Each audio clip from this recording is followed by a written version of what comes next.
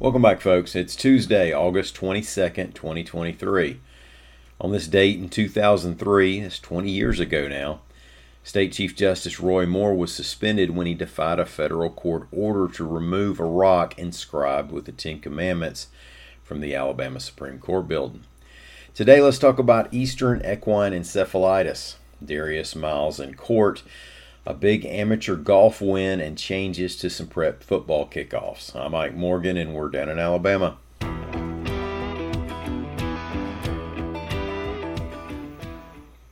Two cases of Eastern equine encephalitis, one fatal, have turned up in Spanish Fort, reports AL.com's John Sharp. The virus, which is transmitted by mosquito bites, is extremely rare. There was only one case in the U.S. last year and only 8 previous cases in Alabama in the past 20 years. But the CDC tells us that around 1 out of every 3 infected people die from it.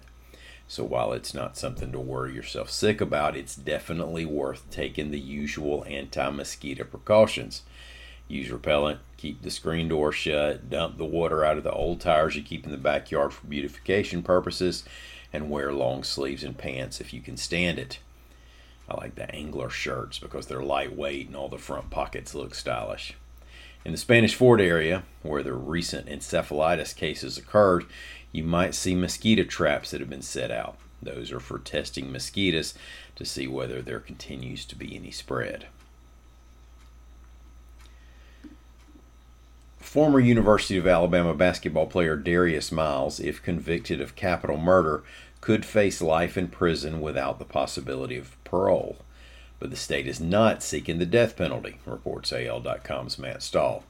Remember, it was Miles' friend Michael Davis who was accused of firing the gun and killing Jamea Harris in January near the Strip in Tuscaloosa. Miles is accused of providing the gun. In Alabama, you don't have to be the guy who pulled the trigger to face the full punishment for a murder if you took part in it. The prosecution stated its decision to not seek the death penalty in a notice at the Tuscaloosa County 6th Judicial Court on Monday. Miles' defense team is seeking pretrial immunity on the grounds of self-defense.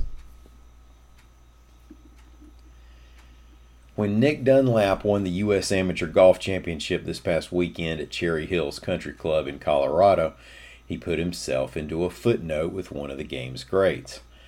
Dunlap is a sophomore at the University of Alabama, and he's from Huntsville. He led the Tide during his freshman season with an average round of 70.35. AL.com's Nick Alvarez reports that with Sunday's win in the U.S. Amateur, Dunlap joined Tiger Woods as the only 2 male golfers to win that tournament and the U.S. Junior Championship.